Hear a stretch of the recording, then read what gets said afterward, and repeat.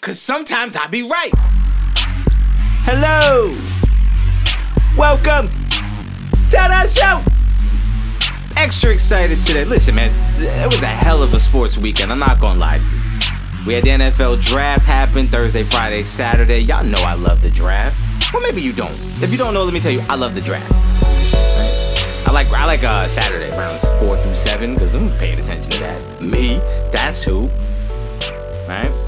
I love the reactions to it, the immediate responses. You know, the media's got to make a story out of everything, so they start overanalyzing everything. Right? It's fight week. Canelo's fighting Dimitri Bivol this Saturday, Cinco de Mayo weekend. Excited about that. So we're going to get into a little bit of that. And listen, I'm going to tell you right now, look, I'm not the type of person that goes overboard and says something was the greatest thing I've ever seen. But I 100% saw top 5 best fights I've ever seen in my life on Saturday night. And it was 2 women. That's right, we're going to get into it all. But let's intro this thing. Welcome back, Cyber Family. Thanks for joining me. If this is your first time, welcome. This is Sometimes I Be Right. I am your host, John Farris, reporting live from Trash Can Studios. As always, joined by my co-host, Wally. Say what up, Wally! We are all excited here in Trash Can Studios. Look, maybe it's because I got a full belly. Maybe it's because I got a little bit of the energy drink going. That's right, I'm on the sauce tonight. Maybe it's just because I had a great weekend in terms of sports. Look, the NBA playoffs continued, right? We saw Boston take on Milwaukee. We saw Golden State take on Memphis. That series is going to be very fun to watch. You got a lot of good players in that series, and Memphis plays a little dirty. They play a little rough and rugged, and I think that's going to get under Golden State's skin. But listen, take a step back. Let's get into some quick hits. Quick hitters. So let me just start by saying the NFL draft was this weekend, and I gotta say, I love, and if you can't tell, I'm being sarcastic. I love when people come out with their draft grades. It's so dumb. To me, it is so dumb when these analysts try to who had the best draft. How do you know? How do you know? All right, for example, Baker Mayfield was taken number 1 overall. If I had told you that Baker Mayfield that year, in 3 years or 4 years, he was going to end up where he is now, would you think that was a good pick? No, you probably graded an F and said this is your franchise quarterback? No, F. See, the problem with me is you're judging these guys based off of what they did in college while at the same time acknowledging that they're taking a step up in competition and the NFL's different. So you're grading these teams over who they pick based on their name and their resume. But in reality, we've seen so many top name guys bust in the NFL and turn out to be nothing. And we've seen so many guys who were picked later or people thought were overdrafted or people reached on and they turned out to be great. So why do we still continue to give grades? It makes no sense. Oh, wait, it does. It's just for TV. Because once again, like I've been saying since day one, 24/7 news cycle, you gotta have something to talk about. But I think all these guys look silly when they try to criticize somebody's draft and say, well, what grade you get? Who gets an A? Who gets a B? Who gets a C? Can we revisit it in 5 years and regrade it? Because I bet y'all will be more wrong. I don't know. But quickly, my takeaways from the draft. Look, the Lions seem to be committed to Jared Goff. I'm going to say it right now. I'm going to come out. I'm going to put it on record because I believe this. I'm right about Jared Goff. Jared Goff is a good NFL quarterback, and he's good enough to get you to the Super Bowl. And if that team builds around him, they are going to be successful. And that team is going to be more successful with Jared Goff if they build around him than they were with Matthew Stafford. I'm going to be right on this. Jared Goff is good, and you guys are sleeping on me. You need to stop. Also, another quick take, the Cowboys draft is all based around potential. They got a bunch of guys that if they turn out and they improve and they grow to what people are expecting them to be, then their draft is going to be rock solid, right? Like their first pick, Tyler Smith, that guy, if he turns out to be what he's projected to be by a lot of teams in the NFL, not just the Cowboys, if he turns out to be that, amazing pick. So I'm kind of in the vein of saying, why would we trade a draft? I'm looking at the Cowboys draft and saying, we don't know. I don't know how I feel about it. They didn't get any high profile guys that I'm like, yeah, I was rooting for him. But, whatever. Also, I think the Jets killed it, man, in the first day. I think they got the best wide receiver in the draft. I think they got the best tight end in the draft. And they got the best corner in the draft. Like, come on, man. Come on. What else can you do? Look, Garrett Wilson to me is the best receiver in the draft, and it wasn't even close. That guy's a stud. Sauce Gardner, legit corner. One or two if you want to put him or Stingley up there. But, there were questions about Stingley. Everyone's raving about Sauce Gardner's his attitude and the way he comes in and just changes the dynamic of a room as far as competition goes. And then look, Jeremy Ruckert to me is the best tight end in college. He was the best tight end in this draft. Listen, I know I'm an Ohio State fan. I might be a little biased. I'm not. But what I'm saying is I watched the guy, and I'm telling you, he didn't get the opportunities at Ohio State he would have gotten at any other school. They had way too many receivers. The running game was stupid. They didn't really need to go to the tight ends, but whenever they needed a big play, that guy was making it happen for them. Clutch moments, in traffic, one-handed grabs. I'm telling you, this guy is legit. He's going to go to the NFL, and he's going to be a stud. Watch it. Also, switching gears to basketball. Look, man, the Nets are being criticized all week, ever since they lost to Boston. The criticism has been the biggest disappointment, the biggest flop. They didn't live up to expectations. And here's my problem with that. Who set the expectations? You did. First of all, let me just use ESPN as an example. All the ESPN analysts, they picked the Nets to win the title or get to the title. Y'all picked it. Every NBA player's goal at the beginning of the year is get to the finals and win. That's everybody's goal. Everybody's expectation is we're going to get to the finals and we're going to win.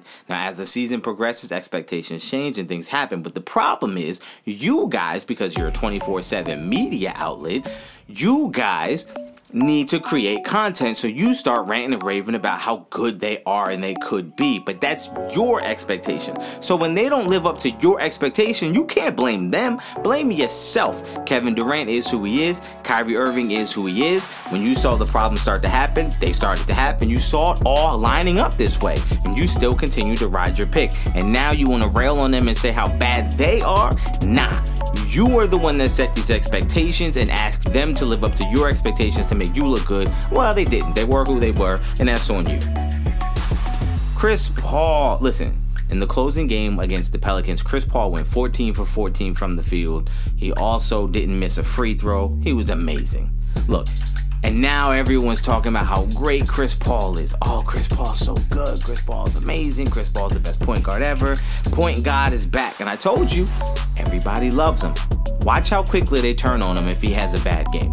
Let him have 2 or 3 games in a row where it's kind of shaky there. And all this love for him, all this, he's great, he's a legend. Oh my God, unbelievable player, clutch, comes up in big moments. All that's going to be right out the window, and they're going to be trashing him. Chris Paul's the same guy he was when he was with the Clippers. Same player. You know what the difference is? The team around him is a little better.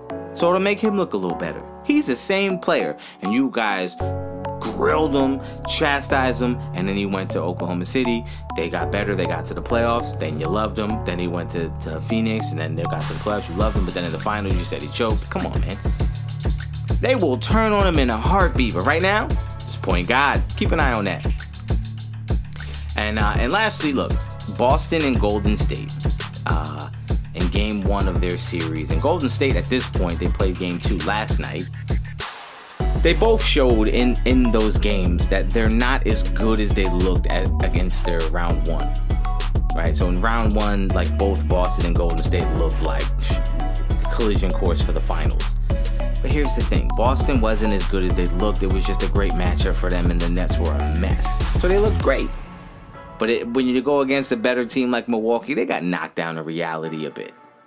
So you got taken back down a notch. Now, not saying they're not good, not saying they can't win those series, but just saying you saw they're going to have to step their game up a bit. And they did step it up in game 2 last night. And the same thing with Golden State. They were able to walk away with game 1. They were able to escape and get out of there. In game 2, again, Memphis came out and showed them it's going to be tougher than it was in round 1. And I just think styles make fights. Styles make games. Round 1, both Boston and Golden State had great matchups. Easy for them.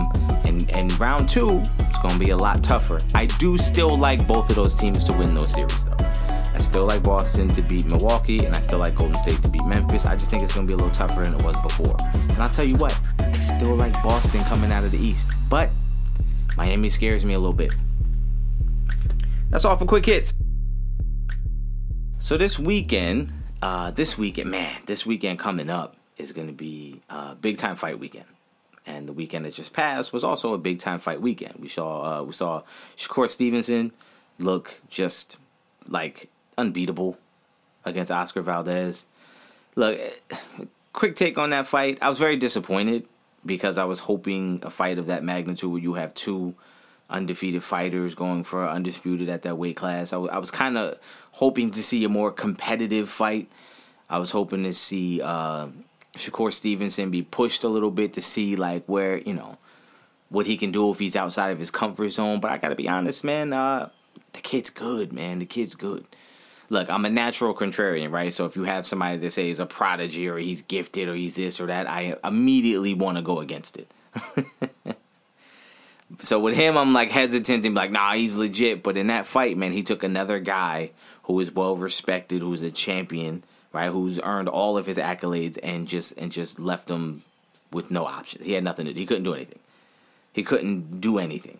Shakur Stevenson is really good, and I am excited to see what he does next. Now, also, actually, let me get this out the way. Jesse Vargas, I'm a big fan of Jesse Vargas. I like the way he fights. I think he's tough as nails. I think he leaves it all out there. If nothing else, he leaves it all out there. But he went against Callum Smith. Not Callum Smith. God, why am I forgetting the younger one's name? Beefy Smith. Ugh, that sounds gross. Beefy, okay.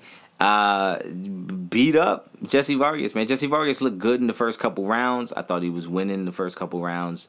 It was very competitive, very good. But I think what you saw one guy start to slow down, and Jesse Vargas was moving up in weight to 154. So it was like you could see it's over for him, man. I just think he's beyond the point of he don't need it no more. He don't need the fights.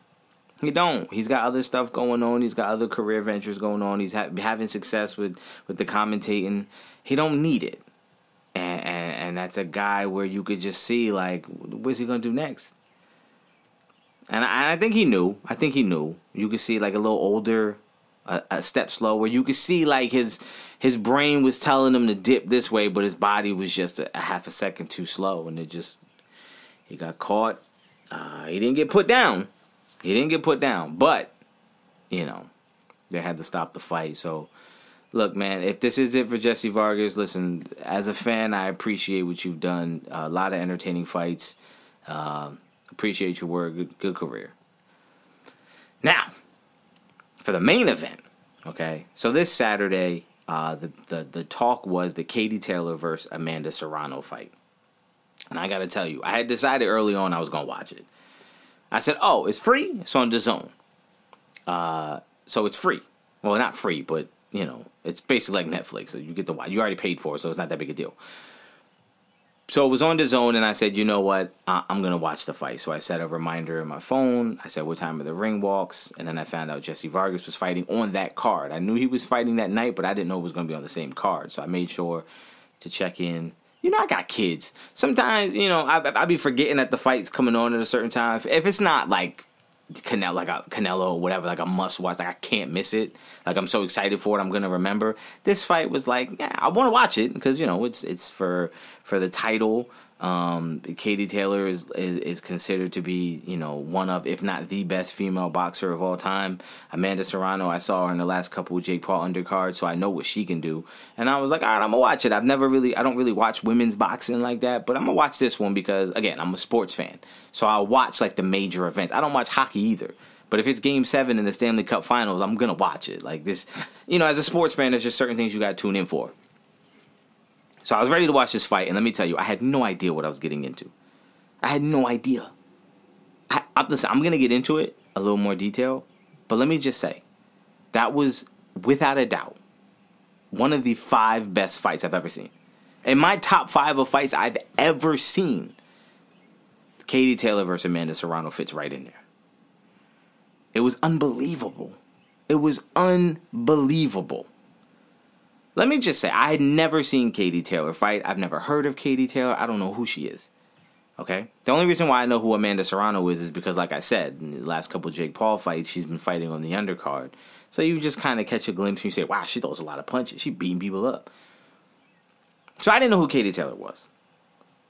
But when that bell went ding ding and she came out, I said, no. Because, listen, I'm not to be disrespectful, but there was a fight earlier on the card, a women's fight, and it looked kind of what I feel like women's boxing usually looks like whenever I catch it. It just seems a little sloppy. I'm being disrespectful by accident. I really don't mean this in a bad way, but it just there's just something off about it. It just doesn't seem as crisp. It doesn't seem like... It just seems a little more chaotic, right? Like a little more, I've noticed a little less defense. And they just taking each other's heads off. Listen, nothing wrong with that. But Katie Taylor, her movement was unbelievable. Bouncing in and out. Bounce in, throw a punch, bounce out. As Serrano throws a punch, she's dipping it. Bouncing in and out. Couldn't time it. Boom. Jumping in, da-da-da-da. Bounce out. Like, the movement was Pacquiao-esque. It was unbelievable. So right from round one, I said, yo, this girl's different. This is I've never been so shocked by how good somebody was. So that's how the fight started. So the first couple rounds, I'm like, yo, this girl's unbelievable. And I thought she won the first 3 rounds. Without a question in my mind, she won the first 3 rounds. Right? Serrano was stalking, but she was missing. Katie Taylor was hitting her with combos, doubling up on shots. It was impressive. Then I felt like what Katie Taylor did was said, I can't bounce like this the whole fight. I'm going to have to sit on my punches and show you I could bang with you. And then she got caught. She got caught with some shots and she got wobbled. And I found myself yelling at the TV. I'm screaming at the TV, like, couldn't believe what I was seeing. And she was taking the punches.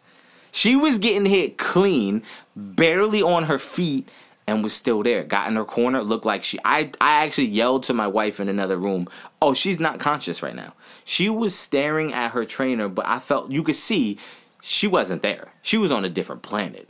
Okay? And I'm like, oh man, this could be bad. She could lose right here.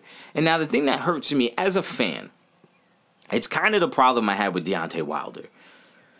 I hate when you see a guy who's clearly a better boxer and they're winning the fight and they're outboxing somebody and it's a masterclass, and then all of a sudden that person has just special power.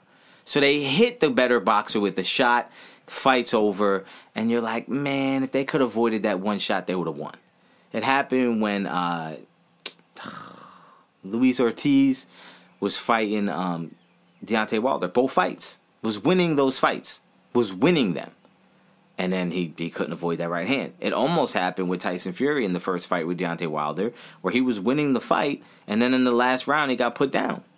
And you're just like, and you thought that was going to be it. Luckily, he got back up, so it ended up being a draw. But I hate seeing that. So I felt like in this fight, Katie Taylor, like, listen, no disrespect to Amanda Serrano. She's legit, like, legit.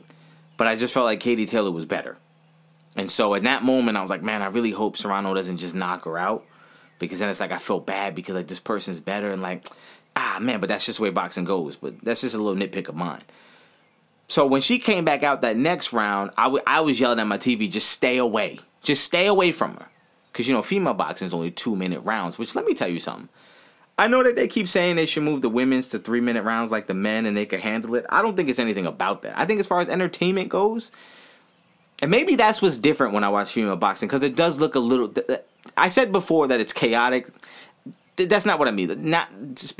Walking through this, look, this is how good this fight was. I can't even speak. But just like going through it, it's not that it's chaotic. There's a greater sense of urgency.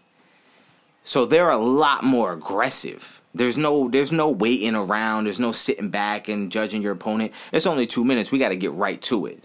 That's a better way of saying what women's boxing is and what I've noticed. So my apologies before for coming across as disrespectful. I mean no disrespect. I was proven wrong this weekend by thinking that women's boxing is, whatever. Nah, this was amazing.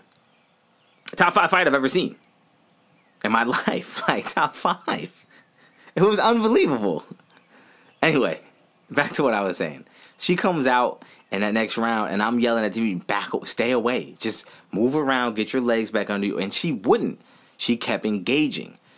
Katie Taylor was like, either I'm going to win or I'm going to lose, but I am not I'm not backing down from this. And I think what happened was in that round she got through, and the next round she got through again, and and then she came out that next round and she was really like back on it. And for the rest of the fight, I thought she won. Now, I thought, because after 7 rounds, I had it 5-2 for Katie Taylor.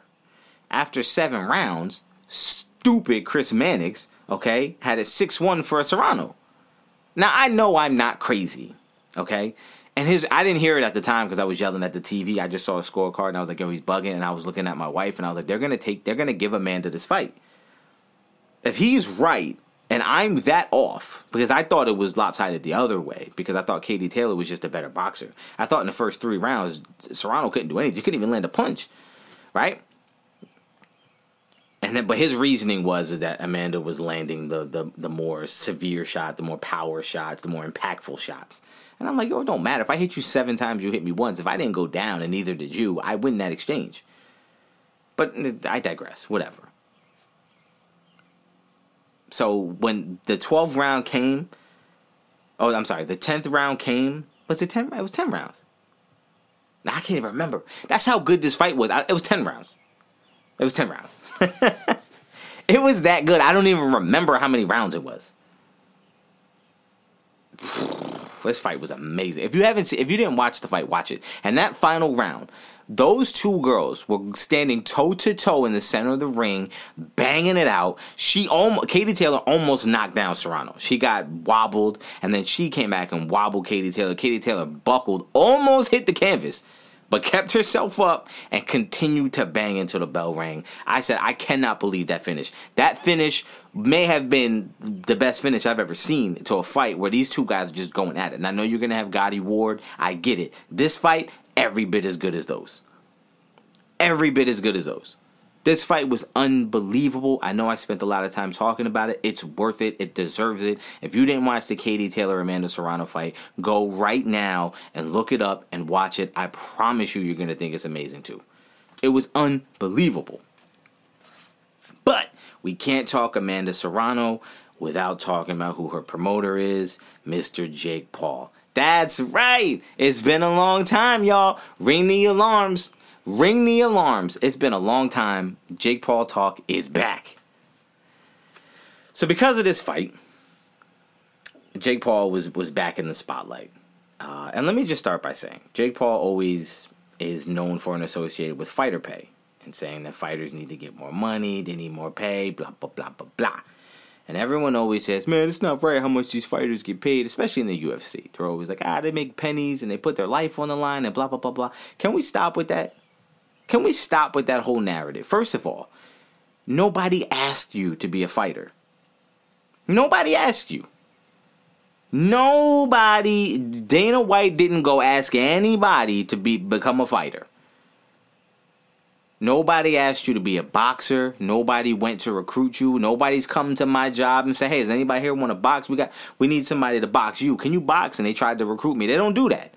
If you're a fighter, you put your name in the ring, you go in there, you fight, and you build up your buzz, you build up your reputation, you get your agents, you get your manager, whatever, they start putting you on cards, you start building your way up, right? That's your choice. That's what you chose to do with your life, is to become a fighter. Don't now turn around and say, I deserve more money because of what I do for a living. Nah, homie. The price tag you knew how much you were going to make. When you sign on for the fight, they tell you exactly how much you're going to get before you sign. It's not like you sign and then they tell you how much you're going to get. They let you know. Your trainers will let you know what their fee is. Your manager will let you know what their fee is. Your cut man let you know what their... Everybody tells you what it's going to cost. Here's what it's going to cost. Here's what you're going to make. Your choice if you want to continue to live this life. Now, look, I agree. If the UFC, for example, if a fight card is pulling in $10 million and Dana White is spending $30,000 of that $10 million on the fighters, that's a problem. Because, these guys did decide to do this, but without the fighters, you have no event, so give them a little kickback, right? But here's one thing that we don't know. We don't know how much it costs to throw one of these UFC events. We have no idea. We don't know how much he spends on the actual event itself and how much he makes in terms of profit. So if they have a structure in place and he's putting most of that money back into the UFC, then great, no problem with it. But if he's walking away with 90% of the money in his pocket after paying expenses for the venue and for the event and paying the fighters, then that's a problem. But again, even that being said, if he hires you, if you go to be in the UFC and he lets you know right off the bat, here's how much you make, here's the pay structure, here's the pay scale, and you sign on to that, that's on you. You can't come out and have people go on a crusade for you to try to get more money because you signed up for that. And if you don't want to make $40,000 a year being a UFC fighter and get your head beat in and spending all this time training and breaking down your body, then you can go work a normal 9-to-5 day job for $40,000 a year.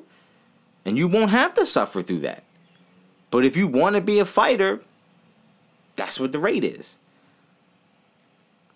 Now, in boxing is different. Boxing, there's a lot more money. But again, that's still based on what you can generate. What type of interest do you generate?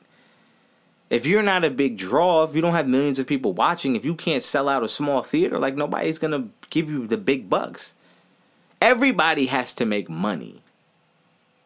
And the head guy in charge has to make the most. And if you're not the head guy in charge, then you're not going to make the most. And that's what it is. But now, Jake Paul not only gets credited for raising the topic of fighter pay, and again, like I said, I agree to an extent. But I also agree with, if you know what it is before you sign up, I can't feel bad for you. Jake Paul also gets credited with bringing more eyes to boxing. And here's what I'm going to say to you. That is a lie. That's a lie. Because as I've said before from the beginning, he doesn't bring fans to boxing. He brings fans to his event. Jake Paul doesn't walk around promoting and bigging up other events. He doesn't. He doesn't sit there and say, yo, I'm doing a live, an IG live during this fight. Let's sit down and talk about, watch the fight with me. Like, he don't do none of that. He promotes his fights. And if it's a Canelo fight, then he'll talk about the Canelo fight because he wants the Canelo fight. He doesn't bring eyes to the sport. He brings eyes to him. See, if one thing was made clear to me this weekend, it was that Jake Paul is completely selfish.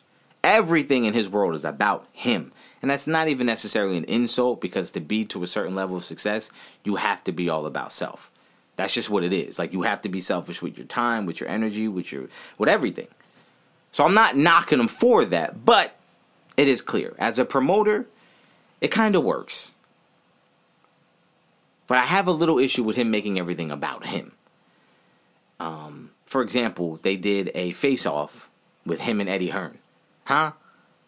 I've never seen two promoters have a face-off before.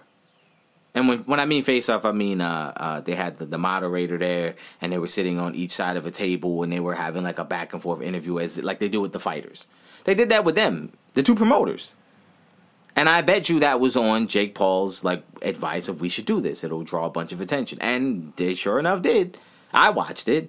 But I didn't watch it for Jake Paul. I watched it for Eddie Hearn because I was wondering how they would interact. And let me just say, in that interaction, I absolutely fell in love with Eddie Hearn. Like, I love this dude. This dude to me is great. He just seems like he wasn't getting too like, he wasn't like sugarcoating nothing, but he also wasn't being disrespectful. He was being like honest and genuine, and like, look, he was giving Jake Paul a lot of credit, and then he was saying how Jake Paul is average, but being average is a compliment for him because there's a lot of average boxers. It's not a negative thing, but you're not like elite. I did like that he said he doesn't think he'll ever win a world title, and I do like even more that he said you can't just make a belt and then fight for that belt and say that now you're the new champ. You actually have to go beat a legitimate world champion. He doesn't think he will. And you know what? I don't think he will either. And my reason being is because something I noticed is that Jake Paul constantly talks about proving people wrong. And he says that he said that when he goes and fights somebody, he's gonna knock him out, and then he's gonna pull up the old tweet or the old video and say, I got the last laugh. And I'm gonna say, you have to watch out for the people who do everything with the mindset of, I'm gonna prove you wrong. I don't think that's a good way to be. Because so your heart doesn't have to be in it. I don't think Canelo fights because he wants to prove anybody wrong. I don't think Canelo wanted the rematch against Triple G because he wanted to prove people wrong. I think he's doing it for him. And I think that's why we'll talk about it in a minute, because some information came out about what Canelo was offered from PBC to fight Charlo or Benavidez. But I think he just does what he wants to do for him. Jake Paul, for me, seems like he's trying to prove something to someone. Like he's trying to get validation and prove that he's I'm good at boxing. Look at what I did. And when people disrespect, like, well, you beat Tyron Woodley. Like, he's not a boxer. He's never really boxed like that before. He's, you didn't fight a legit fighter. And then he says, well, I'm going to fight Tommy Fury. I'm trying to fight Tommy Fury. And then Eddie Hearn was like, yeah, but that's an even fight. Like, Tommy Fury is never going to be a world champion either. So that's not like, and it's like, yes, finally. Because I was starting to think, like, what if he beats Tommy Fury? Then everyone says, if he beats Tommy Fury, if he beats a real boxer, then you can't say anything else. And it's like, the hell I can't. And then it's like, yeah, Tommy Fury's not like the best you could do. You know what I mean? Like, Tommy Fury is not the best fighter available for him to fight at cruiserweight. So if you beat Tommy Fury, like, who'd you really beat? You beat a guy kind of at the same level as you. Someone who's probably been training in the sport seriously the same level as you. Someone who's fought boxers short. Now, can he beat Tommy Fury? Tommy Fury takes a lot of punches. That dude leads with his head a lot. I mean, if he could get knocked out. I don't see why that's impossible. If you take a clean hit on the jaw, like, as he would, he can. But I don't know. But I just like that Eddie Hearn was being blunt, being with him, giving him credit, but also saying, I'm not going to boost your head up and make you think like you have a chance to beat Canelo. And I hate that Jake Paul thinks he could beat Canelo. Because I know, I understand believe in yourself, why believe in the impossible. I've done so much. Why would I limit myself? Like, anything's possible. Like, sure, but there's levels. You're not anywhere near that level. Canelo could fight you at your weight. He could be 175. You could be 190 if you want to. It don't matter. You've never eaten a body shot like Canelo's going to throw at you. You've never dealt with pressure like Canelo's going to give to you. You've never been on that level of a stage. You've never been with that level of a killer. It's never happened. You've never experienced it. I saw watch the Tyron Woodley fights. Look how nervous he was. Like, what you think is going to happen? You see how scared he was in the first Woodley fight? You see how he stood away in the first one? Second one was different, right? Why? Because he had already fought him. He already knew what he was going to bring to the table. But in that first fight, you could see he was shaking in his boots. What you think is going to happen when you get in front of Canelo? A guy who has zero concern or fear about you, but not because he doesn't respect you, but because he already knows that he's put in years, a lifetime of work. Nah, ain't going to happen. But Jake Paul, again, just has to make it about him. He made $1 million bet. Oh, I want to bet money. And yeah, Eddie Hearn said the $1 million was me. I'm the one who set the price. But Jake Paul needs to stop asking people to make bets. And bet on it. Bet on it. He thinks that because you bet on it, it makes people interested. Like, no, it's stupid. And can we stop covering it? Like, these are real things. And then, like, what are you going to do with the $1 million? Well, I'm going to give it to Amanda. She deserves it. Like, if you was really going to give it to her and you was really about her and not really about trying to be self-promoting in that moment, you wouldn't have said nothing. But you trying to make it about you. Then he came out in the ring walk with her. Now, look, maybe that's her idea, but he should have said, no, this is about you. I don't, nowhere near it. I'm going to be right at ringside like everybody else is promoted. Eddie Hearn didn't walk out. But for him to walk out of the ring, well, he's always promoting. He's always, like, trying to boost his brand. I don't think it was a coincidence that he started representing a woman first.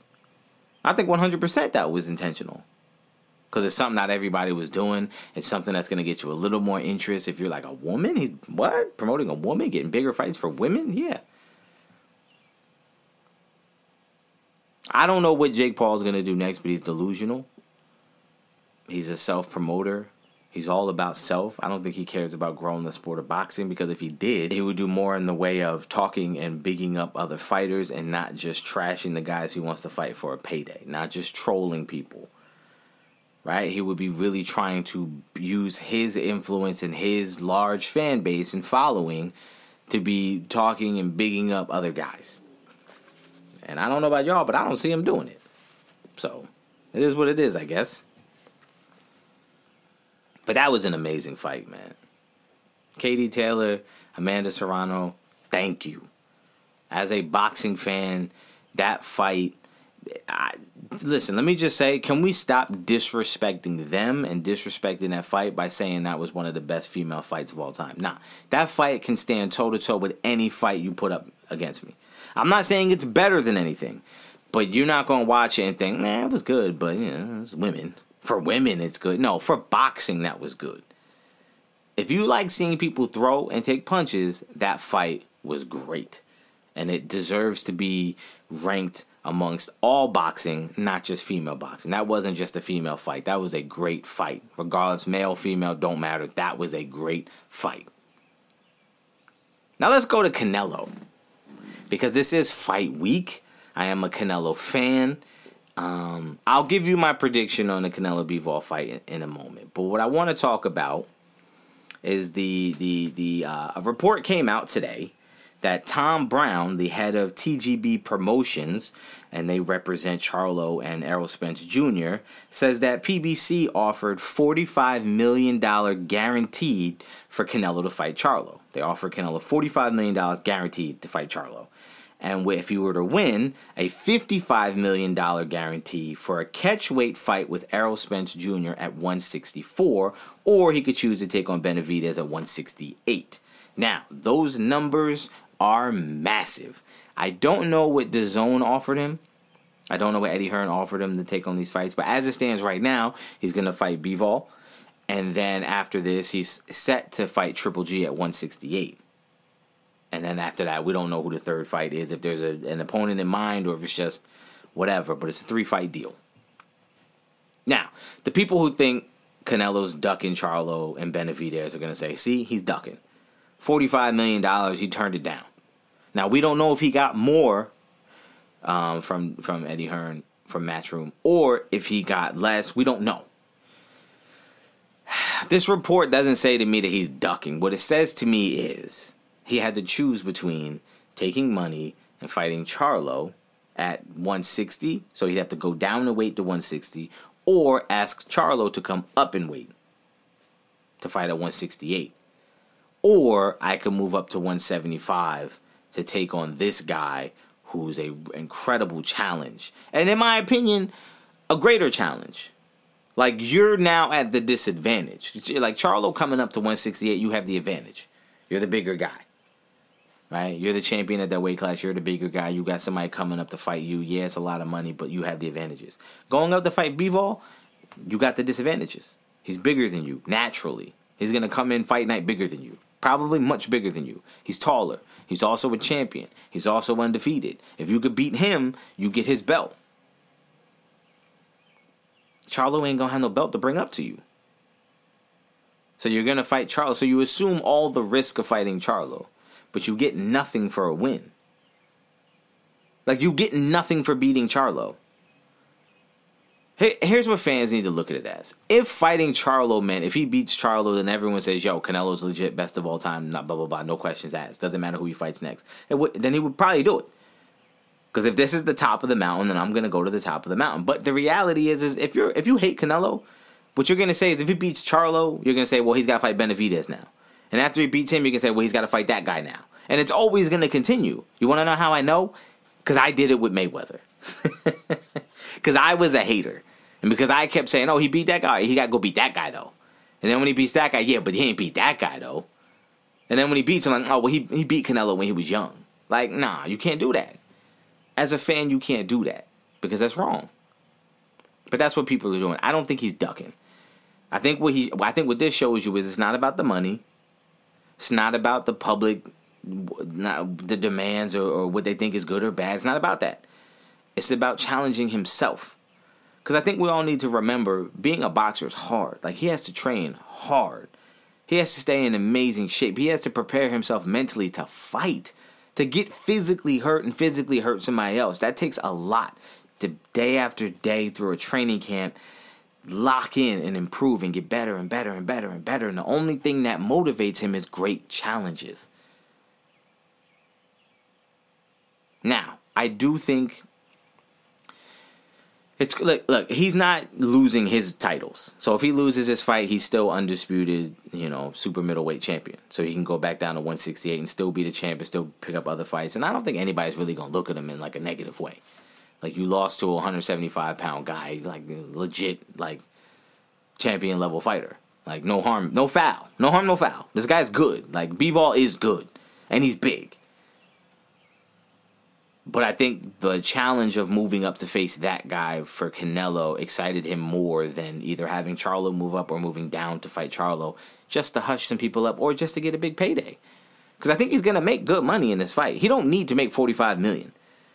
That's also another thing. Like, just because Floyd Mayweather would take any fight for $150 million doesn't mean everybody does it that way. Like, if you're telling me I can go take on a greater challenge for $30 million or I could take like a lesser challenge for $45, like, I'll go with the greater challenge for $30. What's the extra $15 million going to do for me? I'm already rich. I already got all the money in the world. I have the extra $15 million in the bank right now. Not me in real life. I'm just saying in this scenario if I was Canelo. Canelo probably has $15 million sitting in the bank that he hasn't touched yet. That'll make up the difference. Go take on Bivol, get this greater challenge, get yourself engaged. I think he's doing what's making him feel the most engaged. The interesting part of it, though, is him fighting Errol Spence at a catchweight of 164. Does Errol Spence win? Because here's the thing. Errol Spence is too big to be fighting at 147. He would probably do very well at 160. I don't know if he has the power to like hurt people at 160, but as far as boxing skill, if he could like not have to cut so much weight, he'd be a beast at 160. As it stands at 147, I think he's gonna lose to Terrence Crawford. And then Benavidez, like, he could still fight him at 168 though. Like, that's not going nowhere. Benavidez ain't old. Canelo's not old. Like, it's not like he's got 2 fights left in him and it's over. The real problem is going to be they're going to have Triple G come up to 168. Yo, y'all better stop playing with me.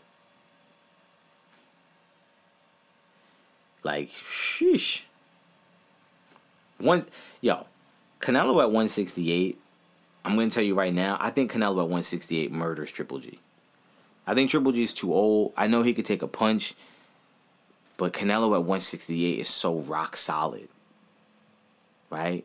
And if you're fighting Bivol and you can get past Bivol, bruh, that means you're coming off fighting a much bigger person, someone with a similar style to Triple G, and now you're coming back to fight Triple G, an older version of Triple G, who's probably gonna be a little more desperate because he knows he don't got 12 rounds in him. So he's going to be a little more desperate early and probably be open to getting caught with some stuff early. And Canelo, in my opinion, is stronger right now at 168 than 160. I don't know, man. That's a bad fight for Triple G. But let's get to my predictions. Canelo Bivol, what do I think is going to happen? Well, like I said, I think Bivol has a similar style to Triple G, so I think Canelo feels very comfortable going against a bigger, stronger guy who's got a really good jab. I think he's comfortable with that. I think he has a game plan. Now, whether that can get carried out or not, I have no idea. But here's what I think about Bivol. I think Bivol is who he is. I think what you see on film, I don't think he's going to come into the ring and do something different that Canelo hasn't seen or isn't prepared for. Much the same way, I don't think Canelo is going to do anything different either. I think this goes to the scorecards. I don't think Bivol opens himself up enough to land big shots on Canelo to knock him out. I don't think he's going to take that many chances. I think Canelo's consistent pressure, I think his counterpunching, I think his body work is all going to make Bivol say, I don't want to be reckless. He's going to be overly cautious and overly attentive to detail and not take any unnecessary risks. So I don't think he's going to be able to land anything to knock out Canelo. Now, it's possible, but this is just what I think is going to happen. So I think it's going to go to the scorecards, and I think it's going to be a lot like Triple G Canelo 2. where I think it's going to be a slightly controversial decision where Canelo gets the nod. I think Canelo wins by decision, but I think there's going to be a lot of people, or enough people, who think Bivol probably edged him out. But here's the interesting thing. Even though Bivol's the champion, and they always say if you want to get the belts, you got to beat the champion. You got to really take the belts. You can't walk in and get no little split decision. You got to win. But Canelo, even in this fight, not being the champ at 175, is still the A side. And I still think he's the golden boy. And so I think Bivol has to come in and be the one. Even though he's the champion, he has to be the one to come in and take it from Canelo in a weird way. So I think Canelo's going to get all of the benefit of the doubt when it comes to scorecards. If it's a close round, they're probably going to give it to Canelo. And so I think that's how he edges out a win. I think he probably wins by 2 rounds, you know. But so I think Canelo close on the scorecards. And a slightly controversial decision. That's my prediction for that fight. But look, I'll be watching. I want to end today by recapping the draft and going over some of my thoughts. First of all, can I just say, can we stop with all of the antics at the draft? Like, can we stop with all like the Blue Man Group, and can we stop with the celebrity announcers announcing the pick? Can we stop with all the Make-A-Wish kids and all that? Can we stop that? Can we just have the commissioner come out on day 1, make the picks, and then can we have like the second guy in command come out on day 2, and then have some intern come do it in day 3 and just walk up there, make the picks, and walk out? I understand that it's on TV now and you're trying to make a good product and you got people that show up to the draft by the thousands. I get that you're trying to make it somewhat entertaining. Leave that off my TV screen. Like, if you want to have companies come out and advertisers come out and have little booths set up and little games and whatever, make it like a fair, set up a fair atmosphere where in the main stage, in the main area, you have the draft going on and you have the announcements coming on. You have speakers all around the venue, but you have all these little game stations set up for people to play and have fun and do whatever. Do that. I'm tired of trying to hear a pick and some bozo coming out and talking for 5 minutes, talking up his team, and now we're the 39th pick. I'm blah, blah. No. You can't even read. You ever see the people up there? Yo, I think it was Emmett that said the 2020 draft. Like, come on, Emmett. Can we stop with all that nonsense? Yo, commissioner, you come out, make the pick. And don't come out and say, we would like to say thank you to such and such. Like, no, I know they paid, but come on, paid to do something else.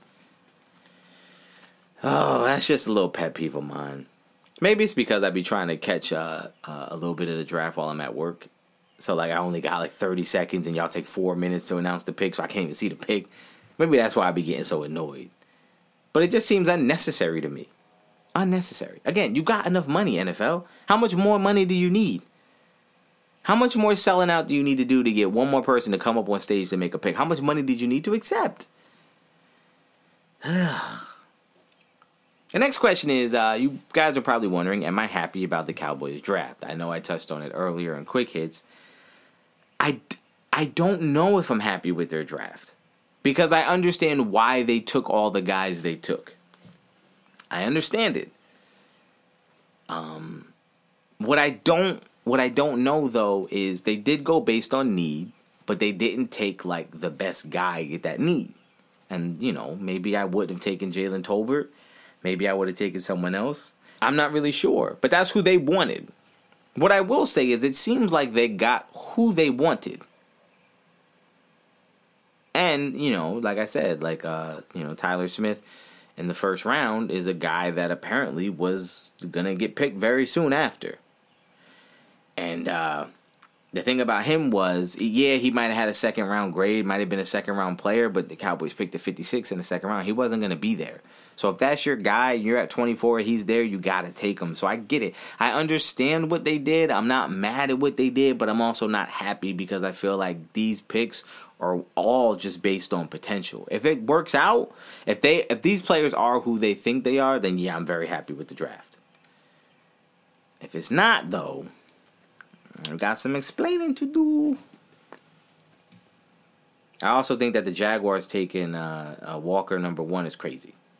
I'm never trusting a guy that has like okay production during the season or okay production on tape, but then has an amazing combine and you're projecting what he could be. Number one, nah, bro, you gotta give me more of a sure thing. What I would have done, I would have traded back. If I'm the Jaguars and that's the guy that I wanted, I would have traded back. Maybe just 3 or 4 spots, maybe 5 or 6, and then like figured out who we can get with that and pick up an extra pick. I mean, I don't know. If it were, listen, if he turns out to be who you think he's going to be, then great. Taking him at 1, who cares? But he wasn't Chase Young. Chase Young was no doubt like that's the guy you take. You have no choice. Like, what are you doing? That guy's a monster. That guy was a monster when he got to college and was a monster when he left. And was a monster when he got to the league. This guy wasn't a monster when he got there. Wasn't a monster when he left. I have questions about them taking him number 1. I think they fell in love with his potential and with his numbers and not really the tape. Look, I said it earlier, but I love the Jets picks, man. They took Garrett Wilson number 1. Come on, man. The best wide receiver. Jeremy Ruckert, the best tight end, in my opinion, in the draft. They got Sauce Gardner. They got Jermaine Johnson. Yo, I love what they did because, in my opinion, like the Jeremy Ruckert pick, for me, was one of those where it's like, that's unbelievable. I'm so glad they picked him in the 3rd round when they did. Because that was a guy that I said is the best tight end. I don't care what other tight end you have. That guy is exactly what an NFL tight end is right now. He can get downfield because he's got good speed. He's got great hands. I've seen him make one-handed catches all the time. Right? He's a solid blocker. Not the best, but what tight end is a great blocker these days? You don't even ask him to block. That guy is going to be exactly what NFL tight ends are in the league today. And you're going to be happy that you got him. So I just love what they did. The Steelers took Kenny Pickett. And listen, let me just say, can I just say for the record, my bold prediction last week was there won't be a single quarterback drafted in the 1st round. Well, there ended up being a single quarterback drafted in the 1st round, and that was Kenny Pickett. And I'm going to just tell you honestly, in my opinion, honestly, the Steelers did not take Kenny Pickett because they think he's really good. I think the Steelers took Kenny Pickett because they love him as a person, as a man. Because he played at Pittsburgh, they share a facility, he's been in that stadium, he's been in that locker room, they've been around him, they've had access to him, like he's been there. It's taken no time at all for them to be there and interact with him and see him grow from a freshman till now. And I think they love him as a person, and I think as a player they love his grit and his energy, and they're hoping he could be great. But I think this was basically, we just love him as a person. We have a need. This guy can satisfy that need on paper, because we need a quarterback. He satisfies that on paper, but we love him as a person. We love this kid, and I think that's why they picked him specifically, because there's no way you're going to tell me he was the best quarterback in this draft. And the Steelers, when they picked, had the pick of any quarterback they want. That's the one they chose. No coincidence that he was sharing facilities with them and they got to see him grow for the last 4 or 5 years. And can we leave the Patriots alone? Can we leave them alone about their picks? That's who they liked. If that's the guy that they deemed was the best guy available for them, why are we criticizing? That's what he wanted. That's what Bill Belichick wanted. Listen, if there's anything about the Patriots we know, it's not that they just want guys. They want a specific type of guy. And if they interview these guys and they study these guys and they talk to everyone around these guys, and Coach Belichick is very thorough. I don't think anyone in that building is making a decision without being completely thorough, probably overly thorough about it. So if he's making that decision that this is the guy that I want, I'm going to trust that he wants him for a reason. And just because you wouldn't take him doesn't mean they're crazy or foolish or silly. Because guess what? That team is productive every single year. That team plays hard, plays well every year. Even if they lose, it's a tough out. He knows what he's doing. He knows what he wants. And he took the guys that he wants. I don't agree with the picks either. But that's who he wanted. And if they turn out great, again, like I said before, when you want to trade a draft and say they got an F, what if they work out? What if all these guys turn out to be Pro Bowlers? Was it an F draft? No, it was a great draft. So let's pump the brakes on criticizing Patriots. The Kobe Dean going 83 to the Eagles hurts my soul and is a travesty. That guy is way better than 83rd pick. And it sucks that the Eagles got him. Why the Eagles, man? Can somebody tell me why the Eagles get the pick? Now the Cowboys got to go against this guy. From what I understand, he had some a pectoral muscle issue. But I don't care. That guy's in the second round. Cowboys should have took him in the second round. I know you got your pass rusher, but Nakobe Dean, pairing him with the rookie of the year, please. That linebacker core would be disgusting. That guy's a football player, man. Sucks that he's with the Eagles. Hopefully he don't stay. David Bell, my pet cat at receiver out of Purdue, went to the Browns at number 99. He's going to be great. He's going to be a really, really good player. Really good. He's going to be a really good player. I think he's one of the best receivers in the draft because I think he's steady. You know what I compare him to, actually, and this is interesting. I don't know why I didn't think of this before, but picture Jarvis Landry when he was in Miami. Just a 100-catch guy, always there, always catching the ball. Not flashy, not special, not some guy that you game plan for and say, yo, what are we going to do? But a guy that produced. That's what he's going to be. And the Browns, Deshaun Watson, you got yourself a good one. David Bell is going to be a really, really good player in this league. I'm excited to watch him. And the Patriots, again, took Bailey Zappi. Watch out for this guy. Listen, kid can throw, man. Kid can play. Listen, obviously where he got drafted, I think I dropped, 5th, 6th round? That's right where he should have been drafted. But as far as talent, as far as like skill set, I thought, in my personal opinion, either him or Matt Corral were my two favorites in the draft. Of the bunch. Now, Bailey Zappi's a guy that I would have taken late to take a flyer on, much like the Patriots did. Listen, Mac Jones isn't safe.